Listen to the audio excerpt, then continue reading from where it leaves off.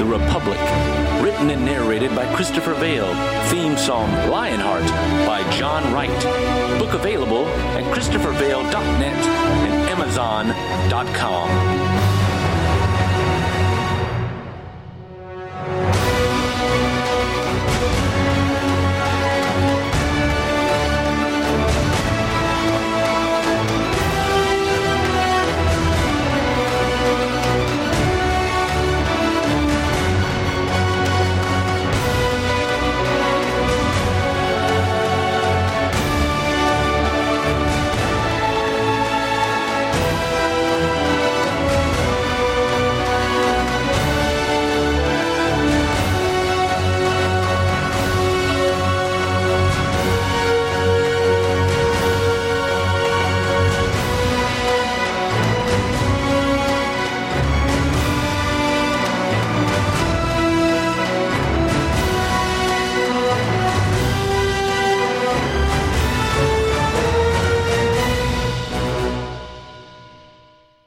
Chapter 11.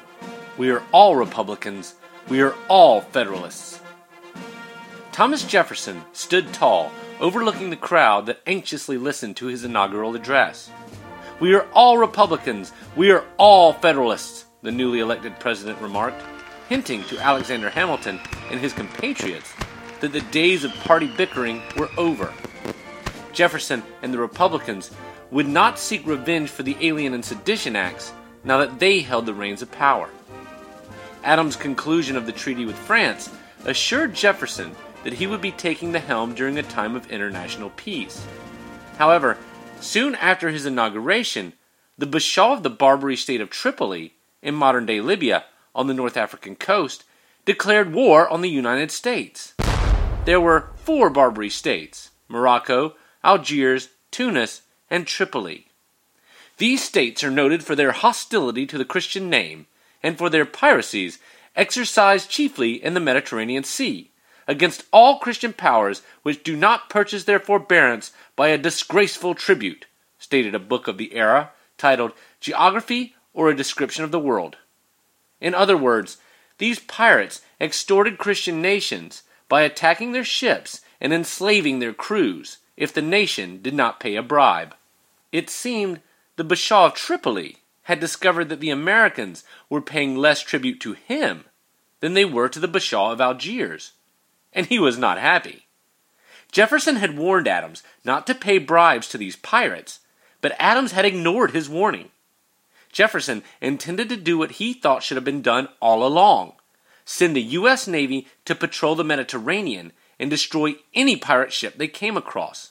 In fact, Jefferson had been pushing for building a strong navy to patrol the American trade routes since 1784.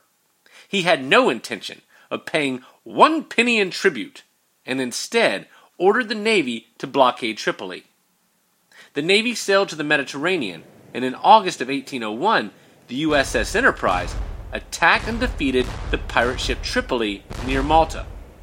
Jefferson wrote Captain Andrew Sterrett, stating, "Too long have these barbarians been suffered to trample on the sacred faith of treaties, on the rights and laws of human nature. You have shown to your countrymen that that enemy cannot meet bravery and skill united." The Americans then blockaded the Tripoli harbor to bring the pirates to heel. By 1802, however, the French had supplied the Tripolitans with a 14-gun Corsair, and the pirates had purchased another 16-gun ship from the British, with money they had received from tribute paid by the Swedes and Danes. With this additional naval power, the pirates began to turn the tides against the fledgling American fleet. In response, Jefferson was forced to purchase and construct 4 brand new 16-gun warships, and in 1803, they sailed for the Mediterranean.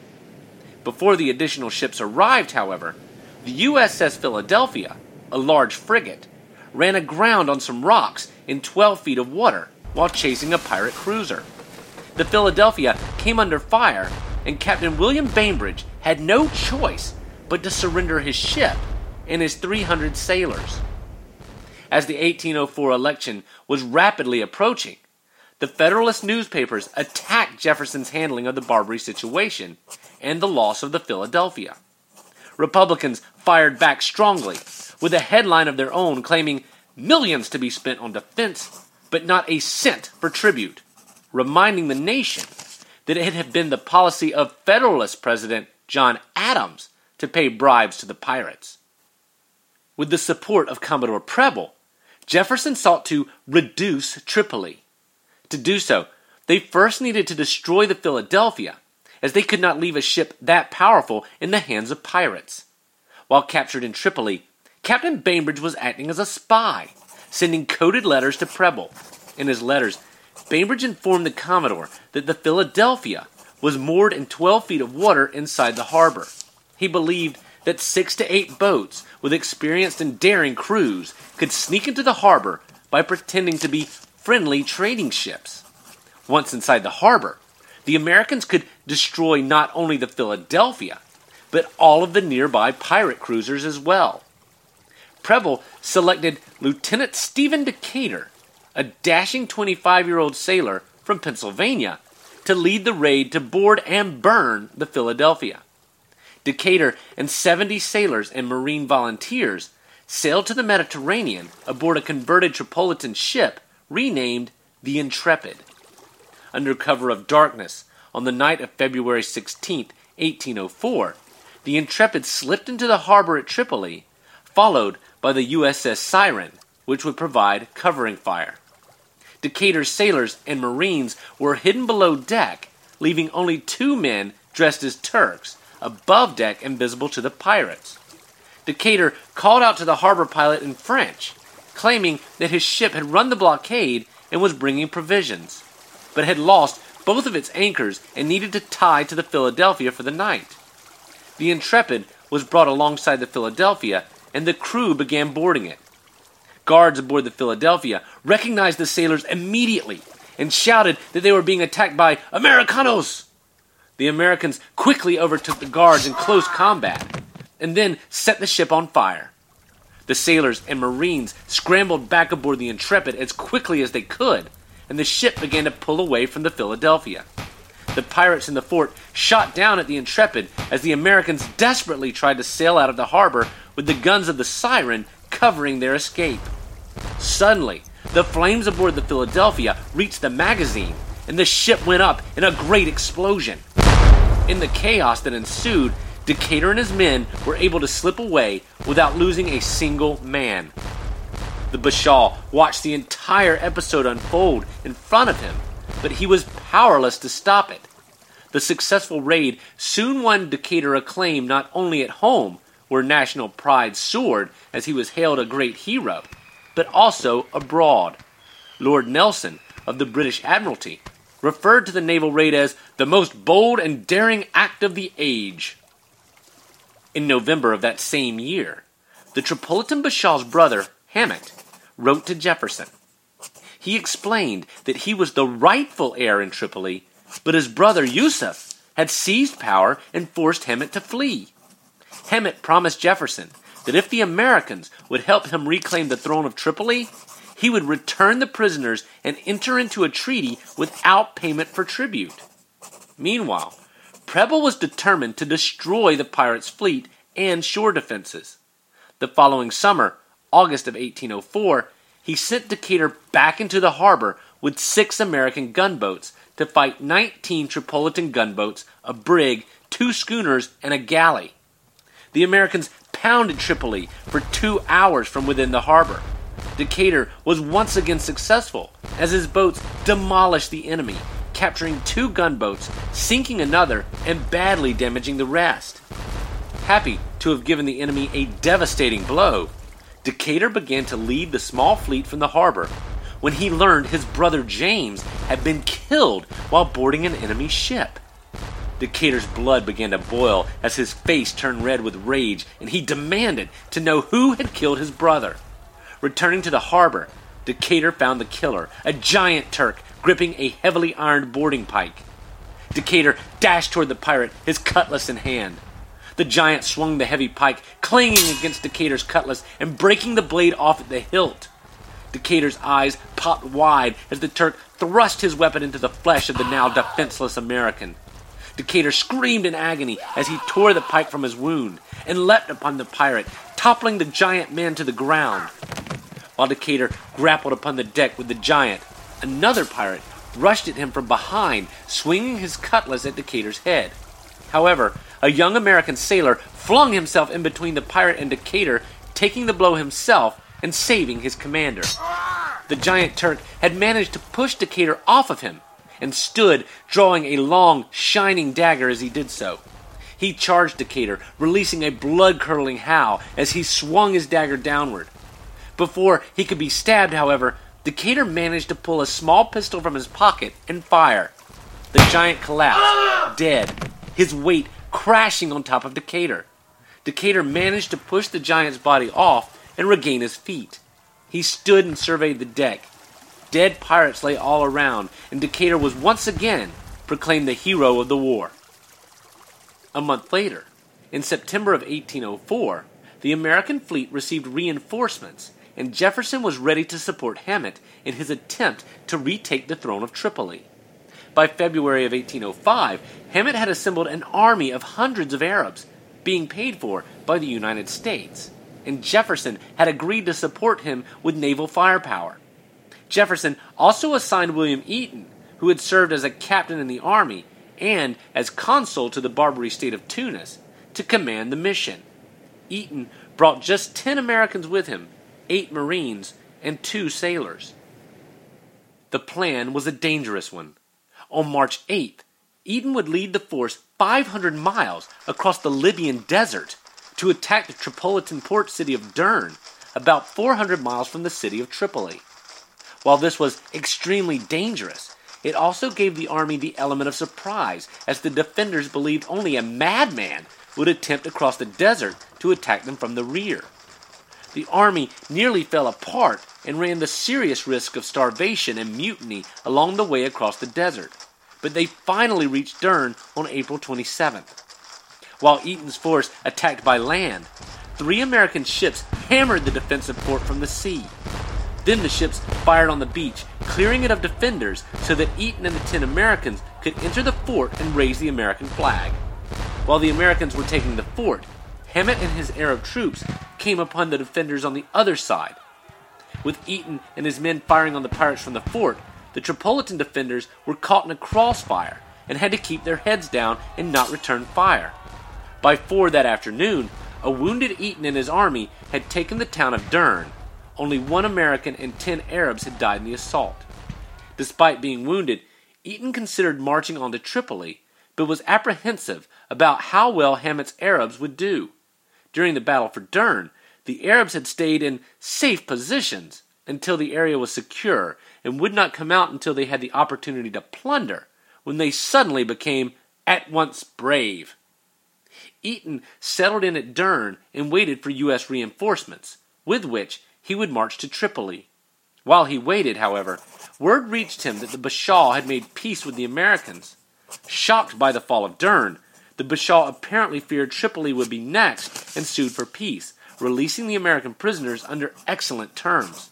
In fact, the terms were considered more favorable and more honorable than any peace obtained by any Christian nation with a Barbary regency at any period within 100 years. Jefferson's little war had been a smashing success. Meanwhile, back in 1804, while Stephen Decatur and his men were assaulting Tripoli, Jefferson had commissioned an expedition of the West. When Jefferson took over the presidency, the national debt was $112 million, primarily from the federal assumption of state debts. A plan was formed to pay off the debt, and thanks to an upsurge in exports, largely due to the peace achieved with France, the debt was going to be paid down much faster than expected. That left the federal government in a good financial position. France was not in as good of a position. Napoleon Bonaparte was fighting a war with much of Europe and was desperate for capital to finance it. The United States offered to purchase western lands that had recently been returned to France's control from the Spanish. The lands, known as the Louisiana Territory, encompassed 828,000 square miles, or 529,920,000 acres, from the Mississippi River and west to the Rocky Mountains, encompassing land currently making up portions of 15 U.S. states and parts of Canada. Jefferson paid 15 million U.S. dollars or 68 million francs for the land in both cash and cancellation of debts. That amounts to roughly $274,792,275 today, adjusted for inflation. That comes out to less than 52 cents per acre in today's dollars. In other words, it was a steal. Jefferson had selected Meriwether Lewis to lead the expedition to explore the new territory and find a route to the Pacific Ocean.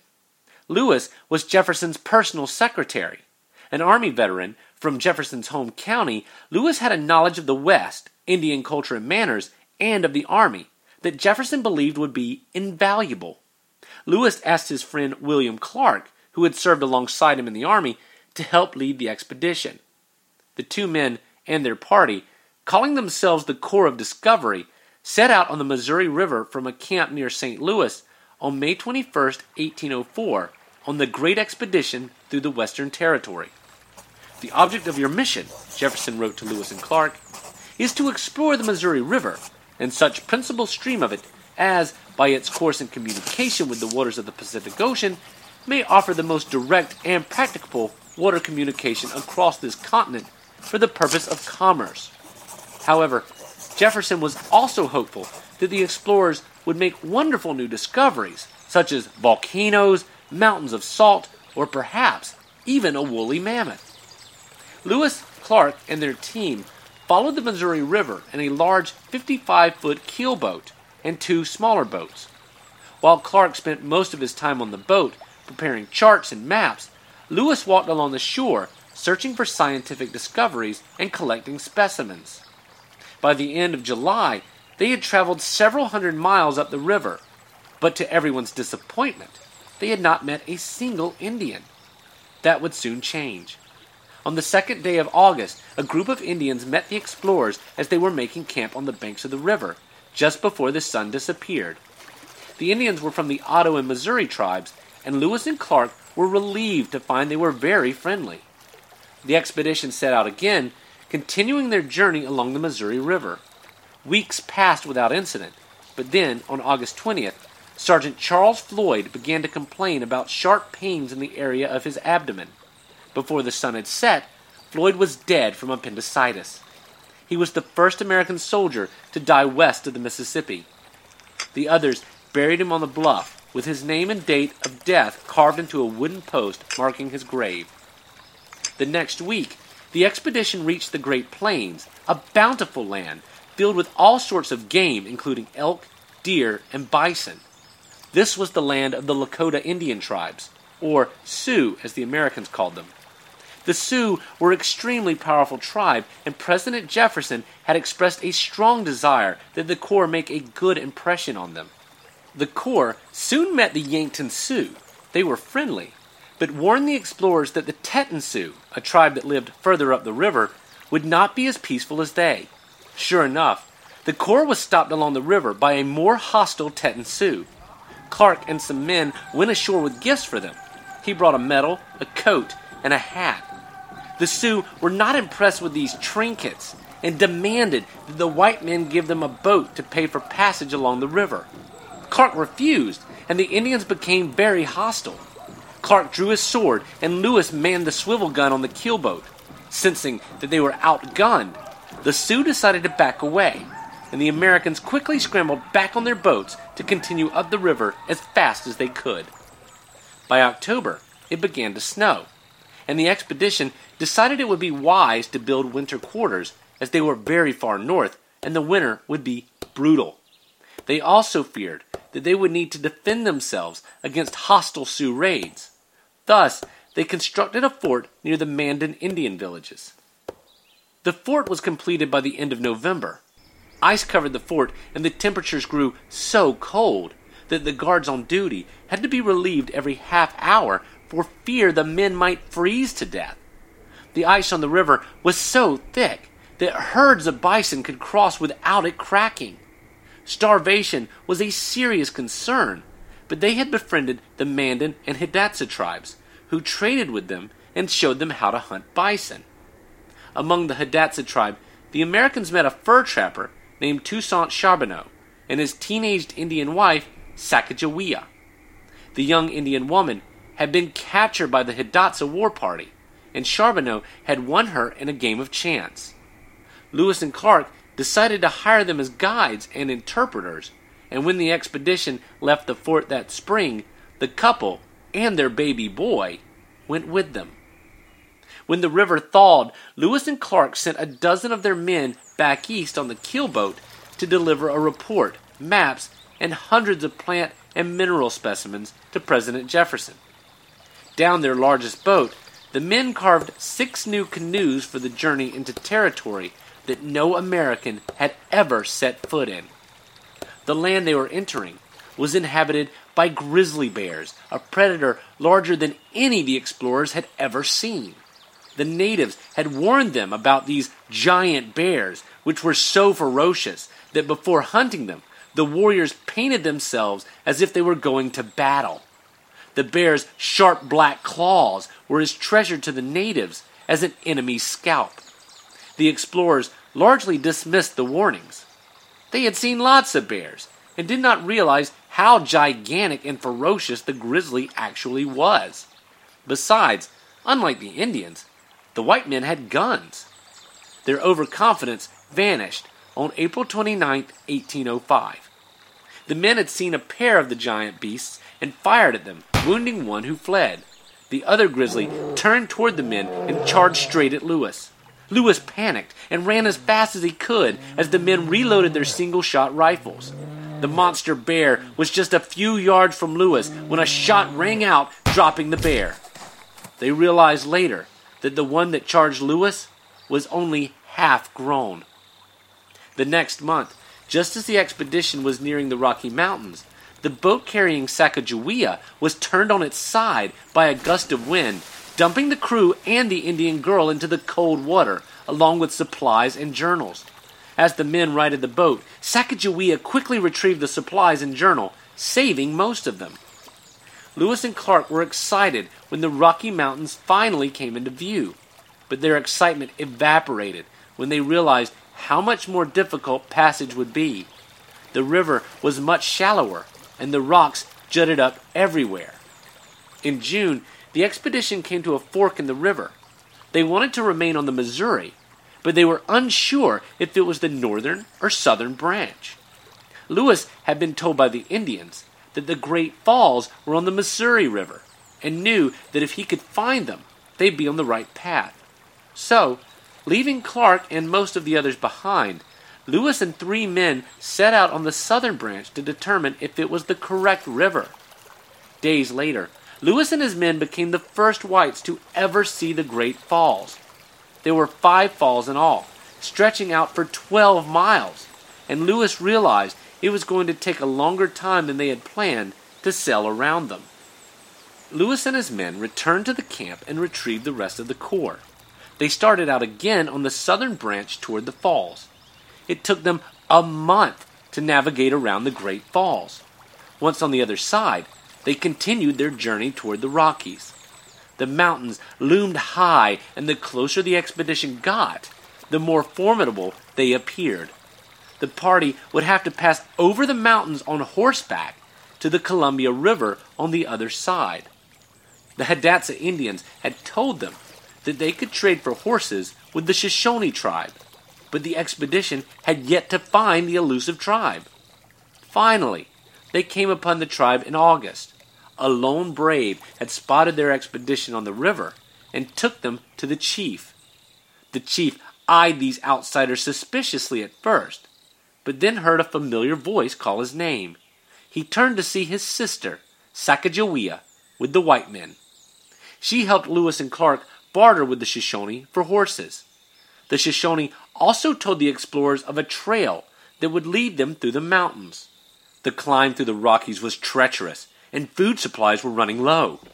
Snow was beginning to fall, and they knew that they had to get through the mountains before they were trapped up there, where they would surely all die during the winter. As they crossed through, they were forced to eat some of their horses.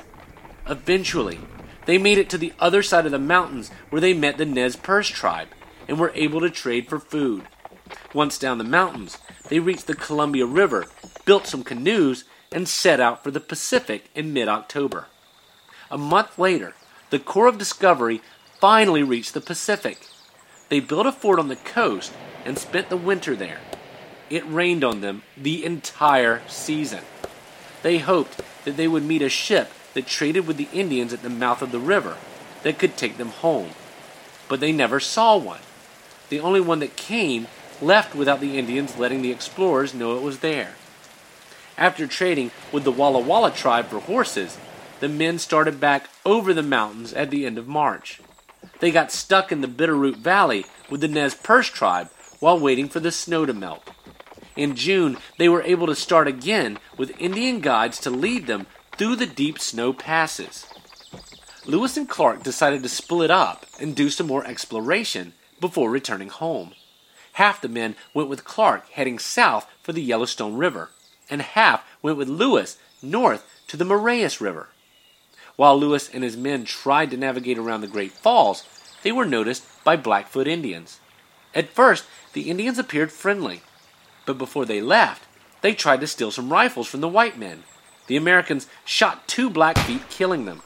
The explorers fled, fearful that the entire tribe would soon be after them. Lewis and his men covered over 100 miles in one day as they escaped the Blackfeet. At the same time, Clark and his men crossed the Continental Divide into Crow Indian territory. They had heard of the Crows' reputation as expert horse thieves, and sure enough, while they slept, the Indians stole all of their horses, yet they never saw a single crow. A month later, Clark's men were out hunting for food. There was a rustle in the bushes, and one of the men aimed his rifle. He saw a shape that he thought was an elk. He took careful aim and squeezed the trigger. The man's eyes flew open in panic as he heard a man's voice scream out in pain. He rushed to the bushes to find that he had shot Lewis, whose group was making its way to rendezvous with them. Luckily, the bullet had passed through the thigh and would not be fatal. Despite the wound, Lewis was happy to see Clark and his men. They soon reached the Missouri River, and this time they would have the current at their back. It was a quick journey back to the Mandan village. They stayed long enough for Lewis's leg to heal, and then on August 17th, left once more. Sacagawea stayed behind. As they continued south, the expedition sailed back into Sioux territory. As they stared up at the riverbanks, they saw armed Indians mounted on horseback taunting them. The expedition made it through the area without incident, however, and they continued home. On September 23rd, 1806, after nearly 2.5 years, the Corps of Discovery finally returned to St. Louis. The entire town came out to greet them, and gun salutes were fired over the river. They had lost only one man, Sergeant Floyd, during the most famous exploration in American history. Before we continue, I wanted to pause and take a moment to thank you for listening to this podcast. I realize that you have a lot of options to occupy your time, and I'm truly grateful and humbled that you chose Home of the Brave. As you can imagine, it has taken a lot of time, energy, and money to create a podcast such as this, and I really need your support. Please share it with your friends, subscribe, and write a review. Also, I'd like to ask you to purchase the ebook that this podcast is based on.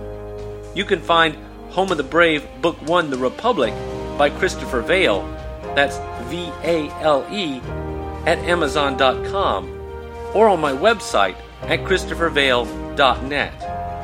I have 2 more books that I hope to write and record as podcasts to tell the story of America up through the end of the Cold War. But I won't be able to do so without your generous support. Thank you again, and now, back to Home of the Brave. Meanwhile, back east, tragedy was about to strike. Rivalries had been flaming among the revolutionary generation, especially between Alexander Hamilton and Jefferson's vice president, Aaron Burr. Hamilton had once said of Burr, Mr. Burr will surely arrive at the presidency. Nobody conducts better than him a political intrigue. Hamilton had a slew of political enemies, most especially Jefferson, his main political rival. But he reserved a very special disdain for Burr, finding him devoid of any principles. Hamilton once remarked that Burr was a man whose only political principle is to mount at all events to the highest political honors of the nation, and as much further as circumstances will carry him. Hamilton considered him despotic and beyond redemption. Hamilton had been bad-mouthing Burr for 15 years, and recently Hamilton had attacked Burr's qualifications once again during the New York governor's race. Burr had been dropped from Jefferson's presidential ticket in 1804 and had sought the governorship of his home state. He lost badly. Burr blamed Hamilton for his loss, and he had finally had enough of Hamilton's insults to his character.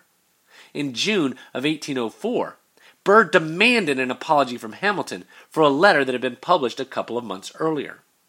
The letter stemmed from a dinner that Dr. Charles Cooper had attended in March of that same year at the home of his father-in-law, Judge John Taylor.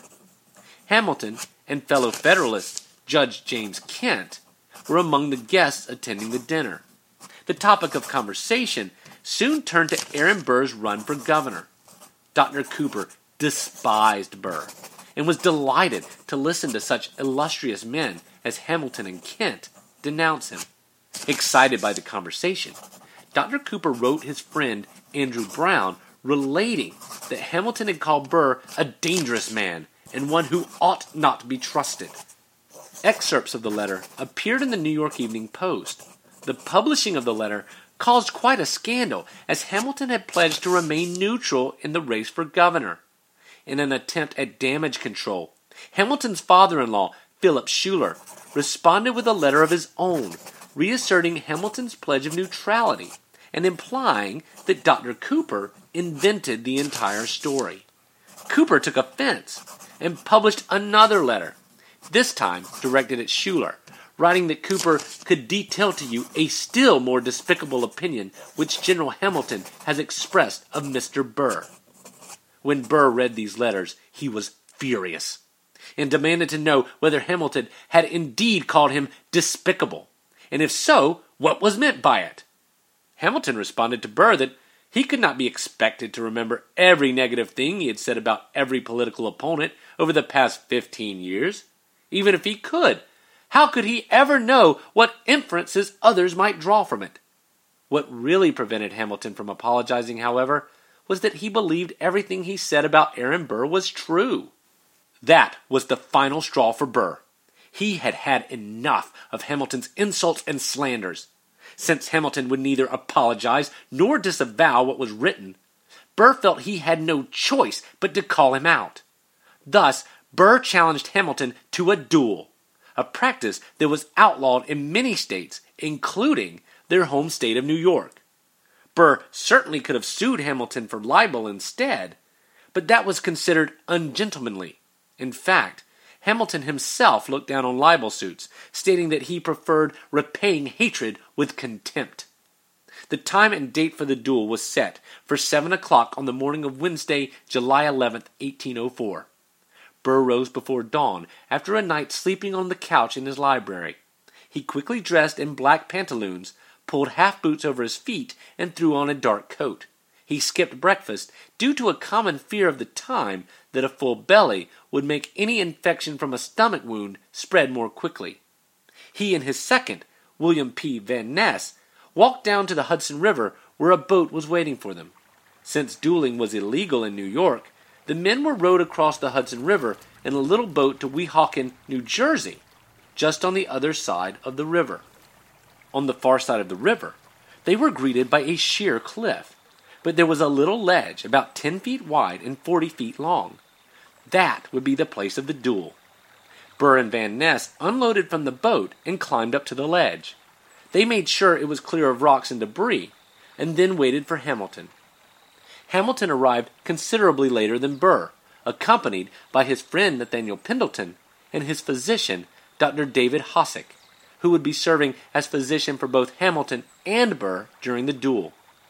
Hamilton and Pendleton climbed up to the ledge where Burr and Van Ness awaited them, while the doctor stayed at the edge of the river with the boatmen. The pistols both sides had agreed to use were not unfamiliar to either man. They belonged to Hamilton's brother-in-law, who had used one to shoot a button off of Burr's coat in a duel 5 years earlier. They had been used a second time when Hamilton's eldest son was killed in a duel in 1801 in the same location he and Burr were using. The pistols were large, heavy, and extremely inaccurate. Burr and Hamilton met in the middle of the little ledge, staring at one another. They were both short men. Hamilton, at just 5'7", was an inch taller than Burr. It was explained that each man would take 10 paces, turn, present arms, and then fire. If one man fired first and the other was still standing, Pendleton would count to 3. If the second man did not fire by the time the count was finished, he would lose his chance. The men counted off 10 paces, but before Pendleton gave the command to present, Hamilton asked for a moment to put on his glasses. Burr waited patiently until Hamilton had adjusted the spectacles on his nose. Once Hamilton was ready, Pendleton gave the command to present. Hamilton fired first, but the shot went high, snapping a little twig above Burr's head. Burr waited just a few seconds for Pendleton to begin counting, but the man did not. Burr then took aim and fired. Hamilton fell to the ground. The ball had struck him on the right, bouncing off a rib, fracturing his rib cage, and then up through his liver and diaphragm before splintering and lodging into his vertebrae. The doctor did not even have a chance to examine the patient before Hamilton told him that the wound was mortal. Burr was shocked. He rushed toward Hamilton as Pendleton cried out for the doctor. Van Ness moved in to intercept Burr. "I must go and speak to him," Burr insisted, but Van Ness would not allow it. He whisked Burr away, back to the boat and across the Hudson to New York. When Dr. Hosack reached him, Hamilton declared, "This is a mortal wound, doctor." A quick examination convinced Hosack that his patient was correct. Pendleton and Dr. Hosack carried Hamilton down to his boat. As Hamilton was rowed back across the river, he cautioned the others in the boat to take care of that pistol. It is undischarged and still cocked. It may go off and do harm. He apparently did not realize he had even fired the weapon. He then added that Pendleton knows I did not intend to fire at him. Once back in New York, Hamilton was carried to the nearby house of a friend, where he died soon after. The people of New York went mad after hearing that Hamilton had been killed, and Burr was forced to flee the city for his life. Despite all the witnesses swearing that Burr had been a gentleman and conducted himself in accord with the Code Duello, crazy rumors began to spread. Popular consensus was that Burr had murdered Hamilton in cold blood, and one newspaper even claimed that Burr had worn a special dueling suit which deflected bullets. The truth is even stranger. What actually happened is a mystery that has eluded historians for more than 200 years. The account of the duel that I recited above is the most widely accepted, though, truth be told, no one actually knows for sure who fired first, nor whether either man was really attempting to kill the other. After all, there was a reason that dueling pistols were generally heavy and inaccurate. The goal was normally to seek an honorable end to a dispute. Rarely did the men actually desire to kill one another after initial tempers had subsided. The night before the duel, Hamilton had written a personal statement, averring that he did not intend to fire at Burr. "I have resolved," he wrote, "if our interview is conducted in the usual manner, and it pleases God to give me the opportunity, to reserve and throw away my first fire. And I have thoughts even of reserving my second fire, and thus giving a double opportunity to Colonel Burr to pause and reflect." Hamilton was gambling then that by holding his fire, Burr would also determine not to kill him. Hamilton had fired, though. All witnesses agreed that 2 distinct shots were fired. about 4 or 5 seconds apart. The witnesses were unsure about who fired first, however, and the pro-Hamilton position soon became that Burr had fired first, and once struck by the ball, Hamilton had accidentally pulled the trigger, firing into the ground. As evidence, they relied on Hamilton's warning to the oarsman that his pistol was still cocked and loaded. Furthermore, while being rowed back to New York, Hamilton, in a bout of consciousness, muttered to the doctor that Pendleton knows I did not mean to fire at Colonel Burr the first time. There are problems with this story, however. 1.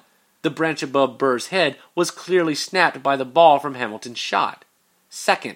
Van Ness had originally believed Burr had been struck by the ball when he twitched at the first shot. Burr claimed he had stepped on a rock. 3. If Hamilton did not intend to fire, why did he delay the duel to put on his glasses? The truth might be that Hamilton had originally thought to reserve his shot, but once there decided to fire, yet intentionally missed Burr, firing over the top of his head. Burr then returned fire. But did Burr mean to kill Hamilton? It is more likely he simply meant to wound him, as a fair warning. When asked if having one doctor at the duel would suffice, Burr had replied yes, and added, "Even that is unnecessary." As historian Joseph Ellis points out in his Pulitzer Prize-winning book Founding Brothers, the meaty part of the hip was a favorite target of duelers wanting to inflict a graze or flesh wound. Burr missed inflicting a mere flesh wound by only 2 inches. The duel was a major event in United States history for a couple of reasons. It was the first, and one of the only, times political opponents had used violence against one another. In most other countries following a revolution, violence against political opponents had been the rule, not the exception. Also, the death of Hamilton and the self-exile of Burr removed 2 prominent members of the revolutionary generation before either had even turned 50. Who knows how the fabric of the Republic might have changed if both men had remained active? I've already reported how Hamilton considered Burr a threat to the Republic. But many believed the same about Hamilton. John Adams despised Alexander Hamilton, not only for what he considered his low moral character, but also as a threat to American democracy.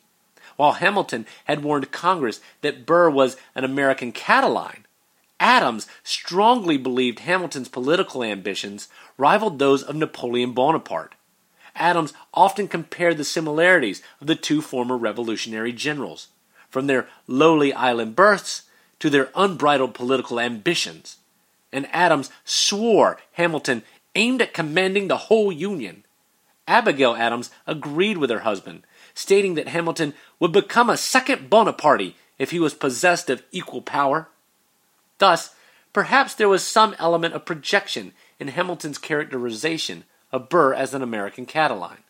However, that does not mean his assessment of his future killer was inaccurate. Aaron Burr did not completely disappear from the pages of history following his escape from New York. Instead, he went west, seeking to carve out an empire for himself. In 1806, Jefferson received word that his former vice president was recruiting men and gathering arms. A message was sent from General Wilkinson in New Orleans. "This is indeed a deep, dark, and widespread conspiracy," the general wrote, "and I fear it will receive strong support in New Orleans." Wilkinson himself was a scoundrel, on the payroll of the Spanish, who had flirted with the idea of joining Burr's conspiracy. Ultimately, however, he thought it more prudent to inform the president. In 1807, Jefferson received papers incriminating Burr and forwarded them to Congress. The president was legitimately concerned for the fate of the Union and sought the power to put down any insurrection. Jefferson went after Aaron Burr with as much force as he could, and by March, the former vice president was under arrest. Burr was charged with treason against the United States and transported to Richmond, Virginia for trial. Unfortunately for Jefferson, the case against Burr was weak, and he was ultimately acquitted. Following the trial, Burr left the United States for Europe. He found little success there, and in 1812 returned to New York City to practice law. He died, in relative obscurity, in 1836. While Jefferson was dealing with sedition and insurrection from his former vice president, across the Atlantic, Napoleon Bonaparte, now the Emperor of France, was crushing his military rivals on the European continent. To stop goods and supplies from reaching France, the British imposed a blockade of northern Europe. By 1807, the British had begun to demand that any neutral party, such as America, that wanted to sail through European waters for trade purposes would have to pay a duty to the British Crown. In June of that year, the British ship HMS Leopard attacked and captured the USS Chesapeake off the coast of Virginia, crippling the American ship. The Chesapeake suffered several casualties, and some of its sailors, 3 black men who had deserted from the British Navy, were even taken by the British to be pressed into service of the Royal Navy. Another sailor, a British citizen who had joined the Americans, was hanged for treason. Americans howled for war, and Congress was ready and willing to declare it. Jefferson was more cautious, however. Realizing that much of his fleet was still patrolling the Mediterranean against the Barbary pirates, and fearing the United States military was not prepared to fight the British, he was reluctant to engage. Jefferson knew that an attack on an American vessel and the impressment of U.S. sailors into the British Navy could not go unanswered. He was, however, at a loss as to exactly what to do about it. James Madison, who was serving as Jefferson's Secretary of State, suggested that they use the same tactic that had worked so well before the Revolution: boycott British goods. Jefferson was skeptical that an embargo would work, but he agreed to try it. The presidential election was the following year, and Jefferson, following the example set by Washington, declined to seek re-election to a third term. James Madison was elected president in 1808, and Jefferson was happy to allow the problem of dealing with British aggression to fall to him. Madison would indeed deal with the British in an often forgotten war that began in 1812, and at the time was thought of by many as America's second War of Independence.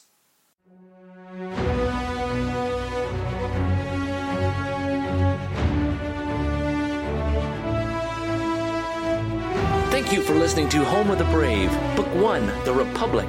For notes and citations, or to support this podcast, please purchase the ebook available at ChristopherVale.net and Amazon.com.